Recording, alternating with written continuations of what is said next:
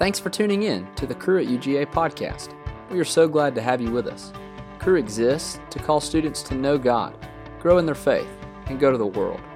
If you would like to get more connected with Cru at UGA, or if we can help you in any way at all, go to the show notes and click on the link, or follow us on Instagram at Cru at UGA. All right, let's get started. Hey guys, welcome to Cru. I'm Daniel. We're so excited you're here. I don't think I've ever been called the Daniel Mason before, so that's a new one. Hey, as we're diving in tonight, will y'all please join me in prayer? Jesus, I pray tonight that you would give each and every person in this room the keys to a faith that survives, to a faith that's unkillable, to a faith that endures, to a faith that is indestructible, and to a faith that overcomes. I pray that you would do this in your might and by your power alone. Amen. All right, guys, tonight we are wrapping up our series, Stand Firm. We've been going through 1 Peter, and 1 Peter has 5 chapters, so we're finishing up the 5th chapter tonight, and I'm really excited. But as we're wrapping up, 1 Peter wraps up with this huge crescendo, this huge, fireworks display. See, the whole point of the talk and the real core theme of 1 Peter, we've been talking about this for the better part of a month. The point of 1 Peter is how, do you stand firm, or how do you stand firm in your identity in Christ? How do you cling to an identity in Christ in a world that is constantly trying to strip it from you? How do you hold on to your Christian identity when it might cost you? And tonight, as we're diving into the last chapter, this last chapter in 1 Peter ends by highlighting these 3 keys, these 3 God-given keys to a faith that survives, to having a faith that is absolutely indestructible. And that's the topic of tonight. If you want to know, tonight is how to have a faith that survives.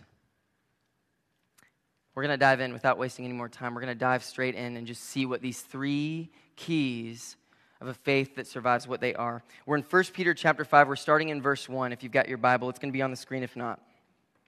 All right. So I exhort the elders among you as fellow elder and as a witness of the suffering of Christ, as well as a partaker in the glory that is going to be revealed. Shepherd the flock of God that's among you, exercising oversight, not under compulsion. Do it willingly as God would have you, not for shameful gain. Do it eagerly. Don't be domineering over those who are in your charge, but be examples to the flock. And when the chief shepherd appears, you will receive the unfading, some of your translations will say undying, there's that theme, undying, crown of glory. Likewise, you who are younger, submit yourselves to your elders. Clothe yourselves, all of you, in humility towards one another, for God opposes the proud, but he gives grace, or he gives his blessings to those who are humble. The first key to a faith that is unkillable is summed up in this one word. It's this one word that summarizes this portion of this passage, and it's the word discipleship. If you hang out around Cru, you'll hear that word a lot. It's because it's how faith survives. The word discipleship, what it literally means is life study or life education. And when we hear that word, especially we're at the University of Georgia, when we hear that word study, when we hear that word education, there's a kind of image that comes to our mind, right? When you think about studying nowadays in 21st century America, especially in a collegiate atmosphere, you think about head knowledge. When you hear the word study, you think about cramming a bunch of information in your head so you can ace a test. When you talk about the education system that you guys are in, I'm not making a reference on whether it's a good or a bad thing, I'm just pointing out the way it is. You're talking about a room filled with students who learn from a teacher, most of whom will never know their full name. And most of those teachers will never know a single one or almost a single one of their students' names. The only point in them being there is a dispensation of knowledge so that the students can pass a test for a grade, for a job. That's not life study. That's not life education, and that's not discipleship. Jesus was the first person to ever create this model of this idea of discipleship. He's the one who championed it, right? Our God championed it.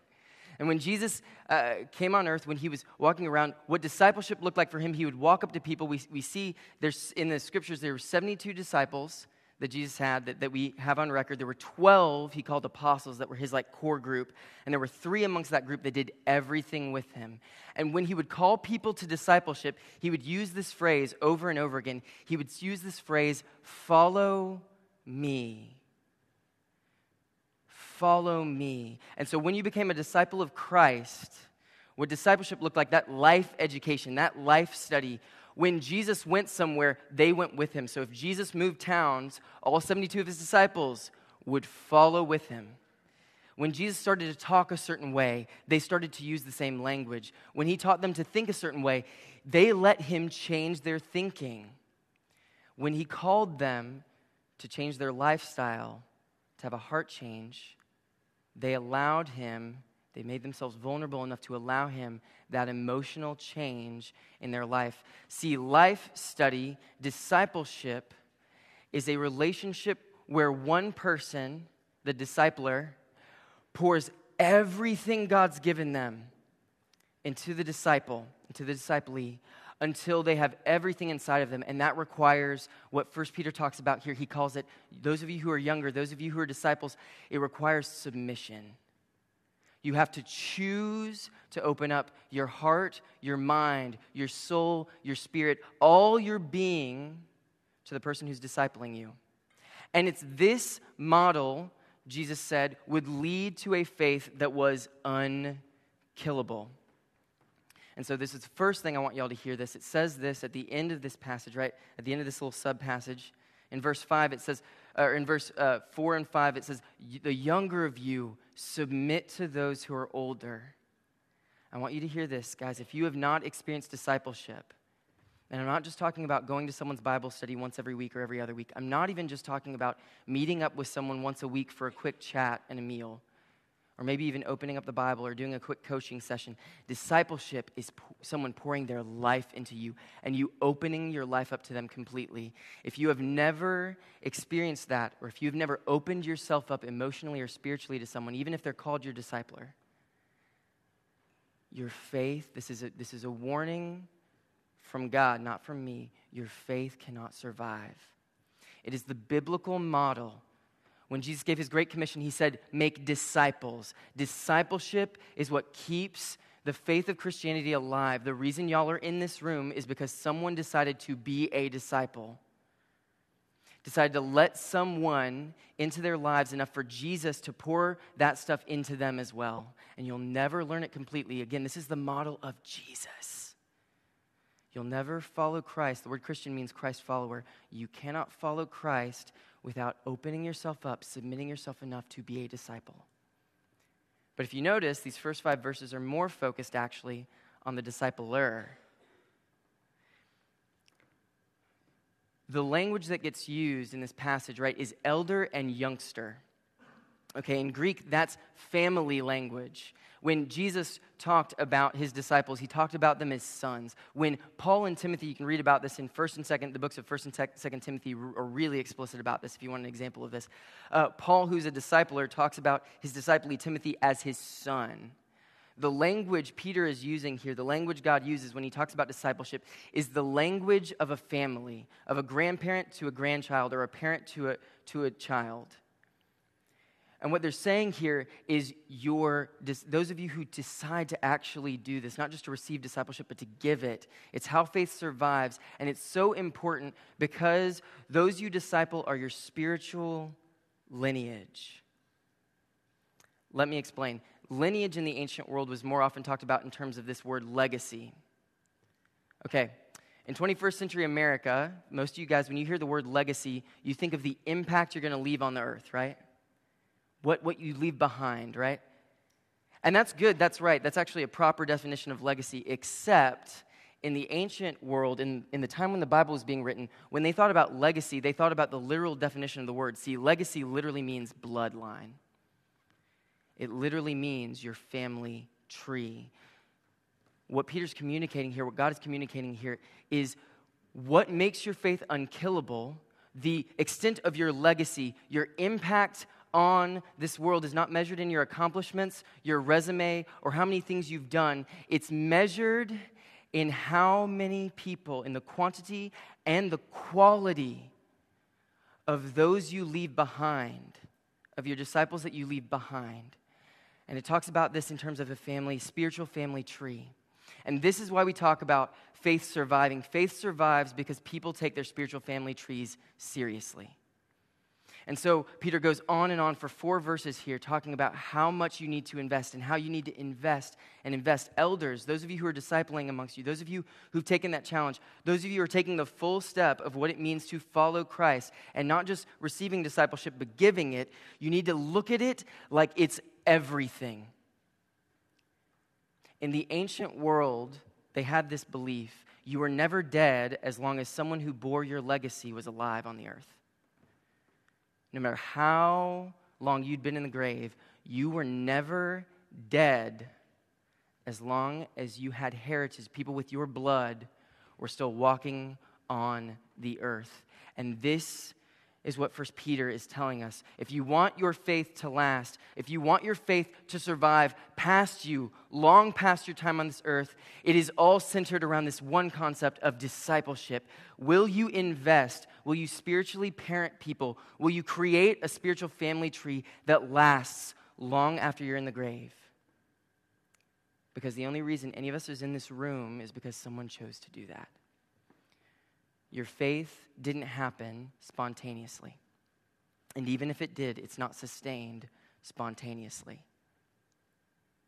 Your faith came from somewhere. It came from someone else's faithfulness as they poured everything they had into someone who poured everything they had into someone who poured everything they had into someone until the message of Jesus Christ got to you. So if you're a Christian in this room, your legacy, the only way to create a faith that survives is through discipleship. That's why the majority of 1 Peter 5, how to make your faith survive, is centered on this. It's the only way that faith survives. Discipleship. Now, there's one key ingredient. I don't want you all to miss this. Will you put it up there, Eliza? I don't want you all to miss this. There's a word that gets repeated right there at the end a bunch of times. Repetition means it's important.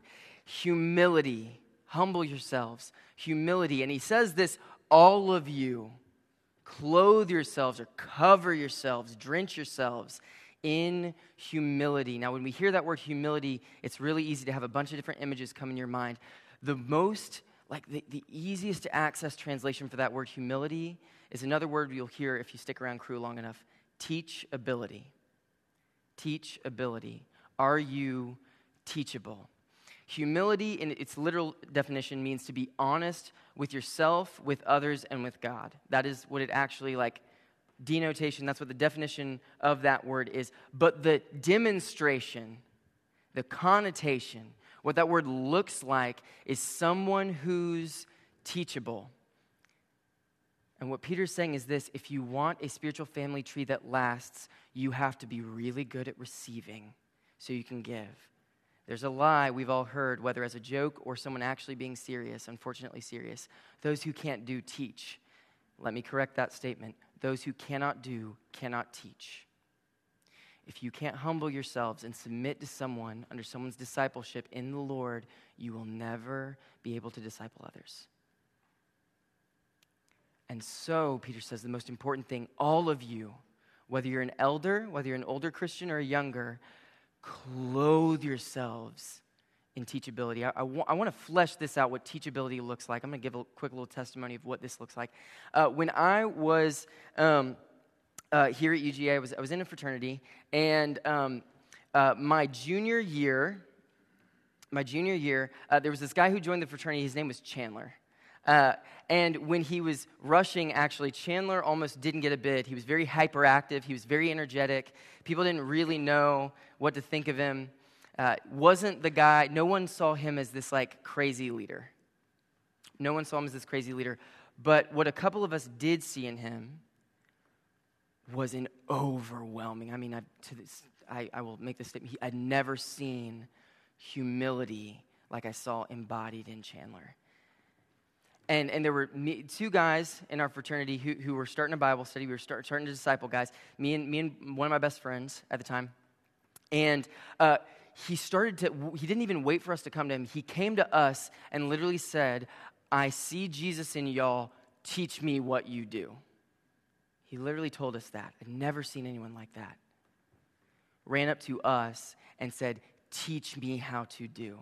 I'll do anything you tell me if it gets me closer to Jesus, and if it gives me the relationship with Christ I see in you, just teach me. Anything is fair game, just teach me. Utter teachability. Here's the catch. When he came in, no one thought much of Chandler Roundtree, but over 2 years, as he was discipled, my friend was an incredible leader and just knew how to motivate people. And within 2 years' time, everything my friend knew was just everything that God had done in my friend to make him an incredible leader. Chandler Roundtree knew all of it. He'd absorbed every ounce of it, and then some, because he learned it quicker than we did. By the time I was a senior, everything I could teach Chandler about serving people or fighting people or ministry, he had learned and then some, because he was half his way through college by the time he learned everything that I knew. And so by the time he graduated college, Chandler had brought to the Lord quadruple the number of guys that we'd brought to the Lord combined. He had done double the amount of leadership that my friend and I had done. He had done quadruple the amount of ministry I ever did on this campus. His legacy endured. Many of you in this room, I saw a couple of you guys whispering because you know his name.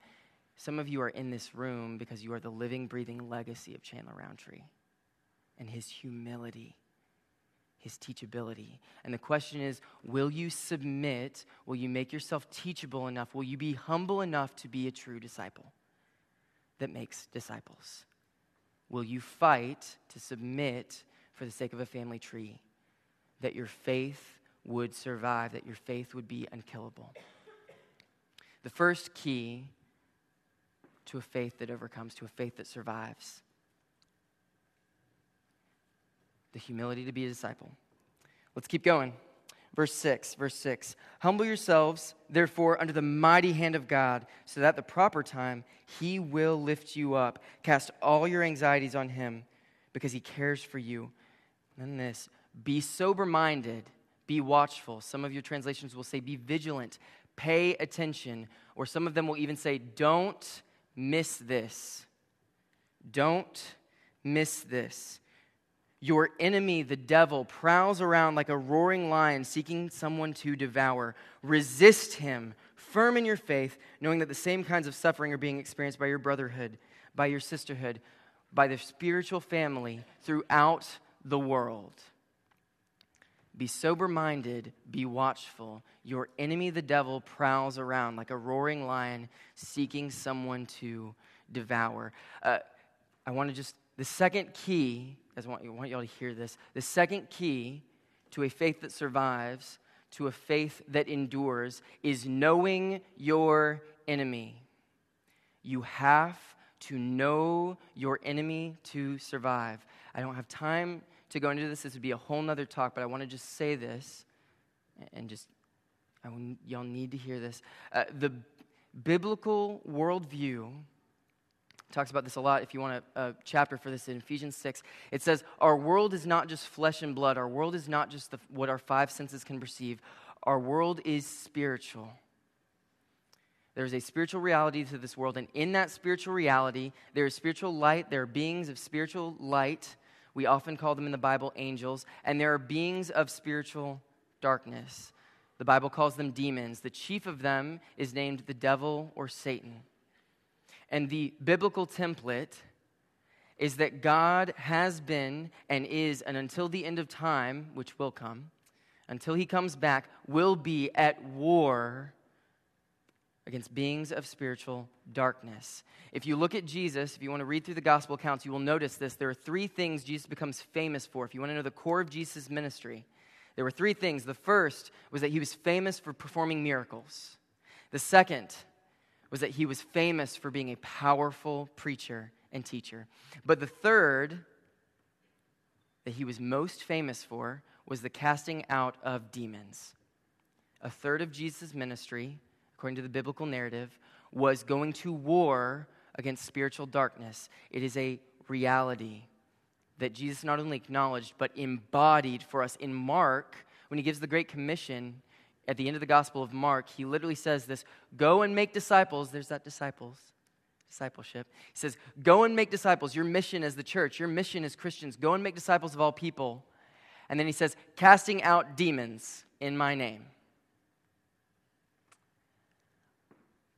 Check this out, guys. If you follow Christ, if you're a Christian, you are following him into war. A war for the souls of eternity.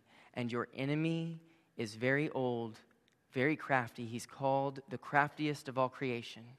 He is very good at what he does.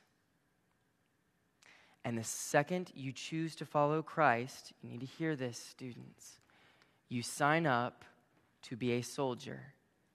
In Timothy, Paul describes the Christian as a soldier. He literally calls Christians the soldiers of Christ. And that's what you sign up to be if you follow Jesus. I'm not trying to scare y'all or wig y'all out. This is just a biblical reality. I don't know if you were aware of it, but the second you chose to follow Christ, you chose to follow your commander into a battle for the souls of eternity. Your enemy is real.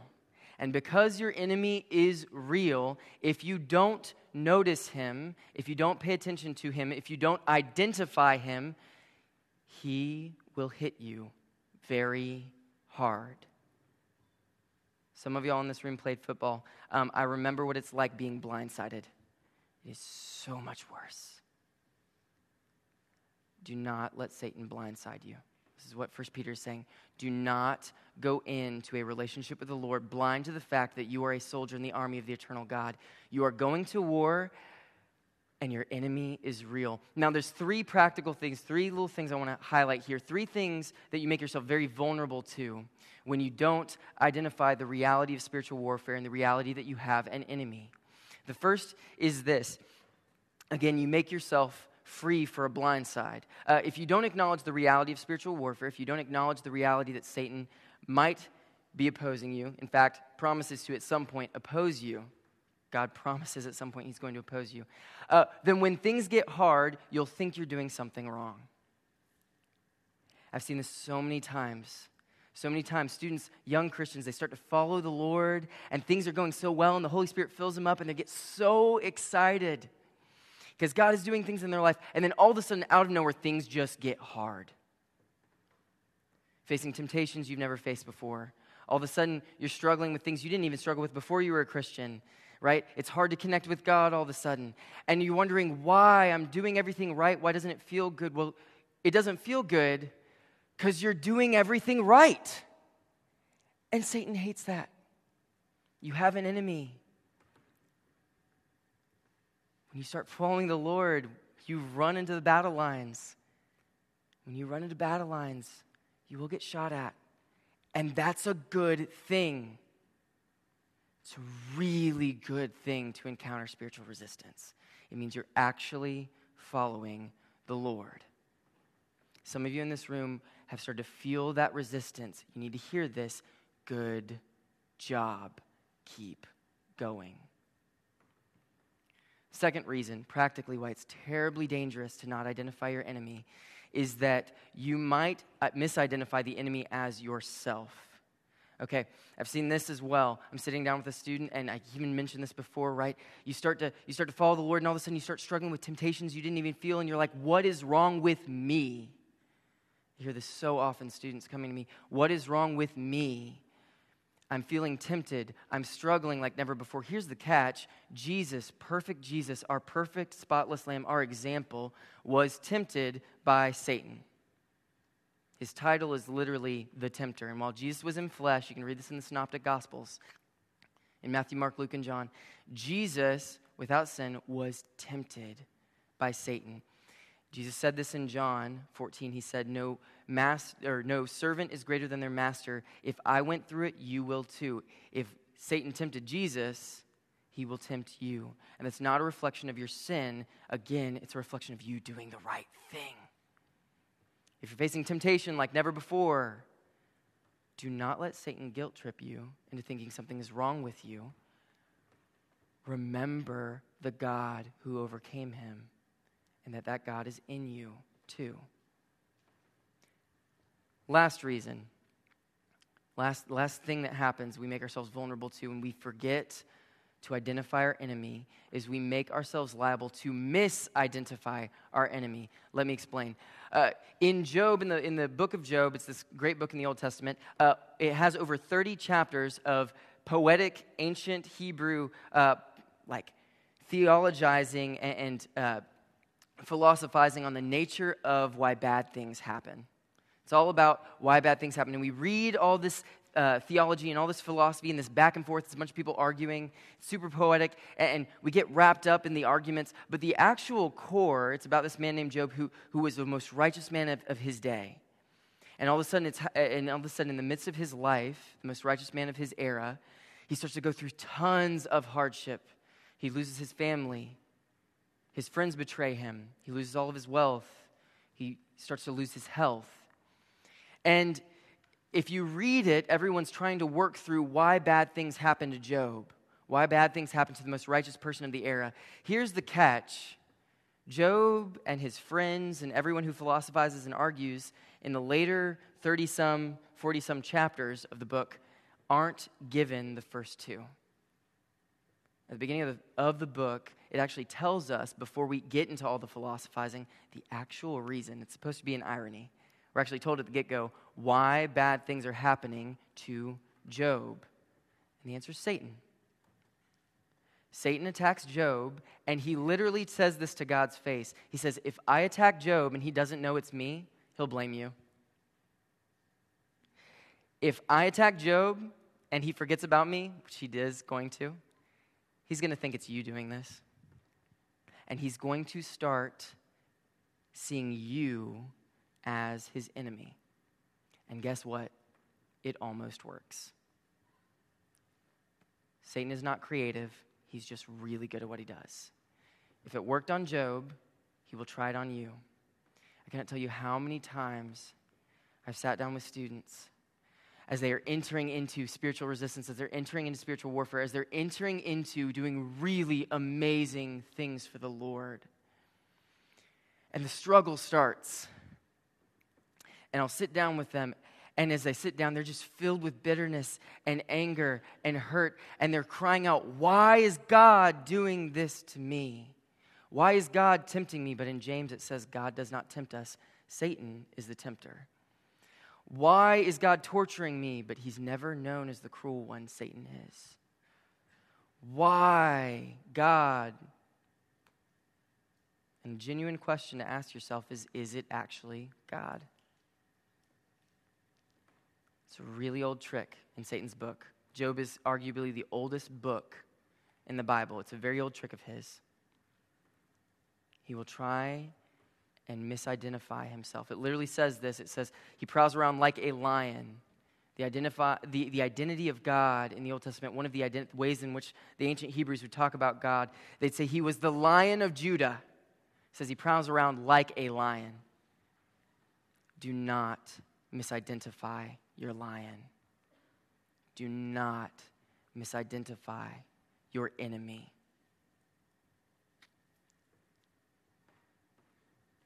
There's one last key. Don't misidentify your enemy because your God is so much stronger. Verse 10. And after you suffered for a while, the God of all grace, all blessings, all power, who has called you to his eternal glory in Christ Jesus, will himself restore, confirm, strengthen, and establish you, because to him be the glory forever and ever. Amen. In the ancient world, when you wanted to give someone an identity, you gave them a name. I want you to hear the names of God, the character of God that he was attributed to him. In Isaiah, it said he would be known, or his identity, his very character. He says he is wonderful, the counselor who gives clarity, everlasting, indestructible God, almighty, the Prince of Peace. That word is literally Sar Shalom, the conqueror who brings wholeness to our lives. This is your God. This is his character, and this is the one who's called you.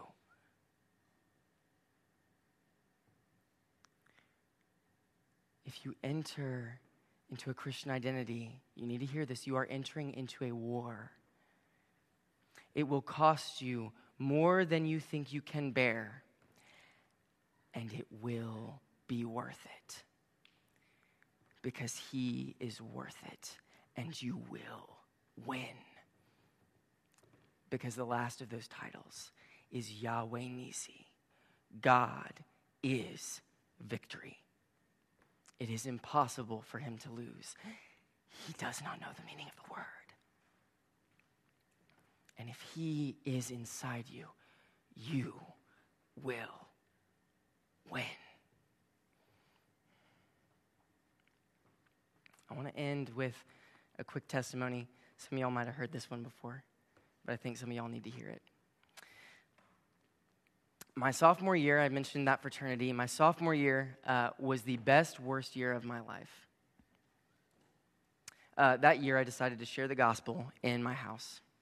And as I went to the house and started to share the gospel and started pouring to guys, things got terrible.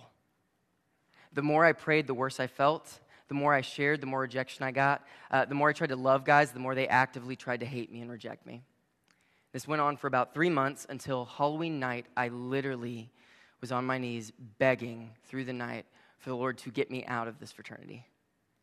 I had never been more alone. I had never felt more tortured, more depressed, more anxious, more confused in my entire life. And I kept thinking, I'm doing everything I thought you called me to, God. I'm doing everything I thought you called me to. Why are things so bad? And I started praying through the night. As I prayed, the Lord just kept saying, stay, stay, stay, stay, stay. But there's another voice that kept saying, get out, get out, get out, get out, until get out. I heard audibly a voice say, get out. And I opened my eyes for my praying, and there was just this dark presence in front of me. There was a face without mirth, a face of absolute malice. And I was staring down my enemy. And he told me my greatest fear: if you stay here, you will be alone. And even if God shows up, you will never see it. You will give your life to this. You will give your life for this cause. You will give your life for this war in college, and it will not be worth it. I thought I was going to break down. I thought I was going to give up at that point. But what rose up from deep inside of me was the Holy Spirit. I've never felt such anger. I have never been so focused. I have never been so furious in my entire life. And what rose up in me was an answer, which, praise God, did not come from me. I said, break me to pieces, but I will watch you burn in hell. I know how this ends. It ends with God winning and you losing. So come what may, let's go. And he left. And things got so much worse. But I knew I had an enemy. So when things got worse, we kept praying until at Christmas time, there was a freshman who prayed to receive Christ.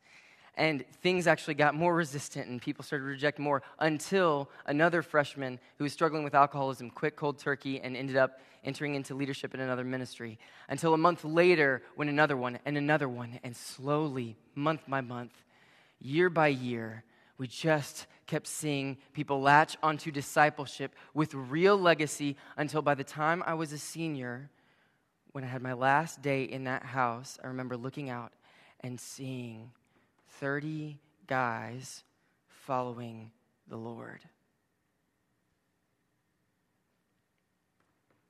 It will cost you more than you think you can handle.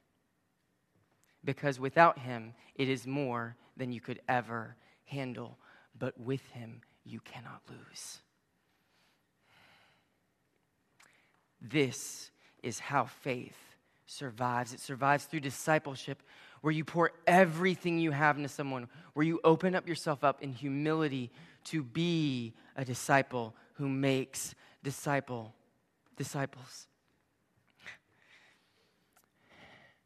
By identifying your true enemy and by entering into the war, knowing that whatever it costs you, your God is Yahweh Nissi. Your God is victory, and when you raise him up, he cannot lose. It's with that God that we send you out, students, this summer. Let me pray for you. Jesus, Yahweh Nissi, I pray your victory over these students' lives. I pray, God, that you would fill them up, Lord, with your humility, fill them up with your discipleship-making DNA. God, I pray that they would see your legacy in their time, God, that they would see generations, Lord, and that even after, Lord, their time is gone in this university or even in this life, Lord, that they would have a spiritual inheritance, that they'd have a legacy of followers of you, Jesus, that bear their spiritual DNA that goes on to eternity. I pray, Lord, that you would equip them for battle and that Yahweh Nissi, you would overcome the evil one, that you would be Almighty God, everlasting Father, that you would be their conqueror of peace. And we pray this in your mighty name, Jesus. Amen.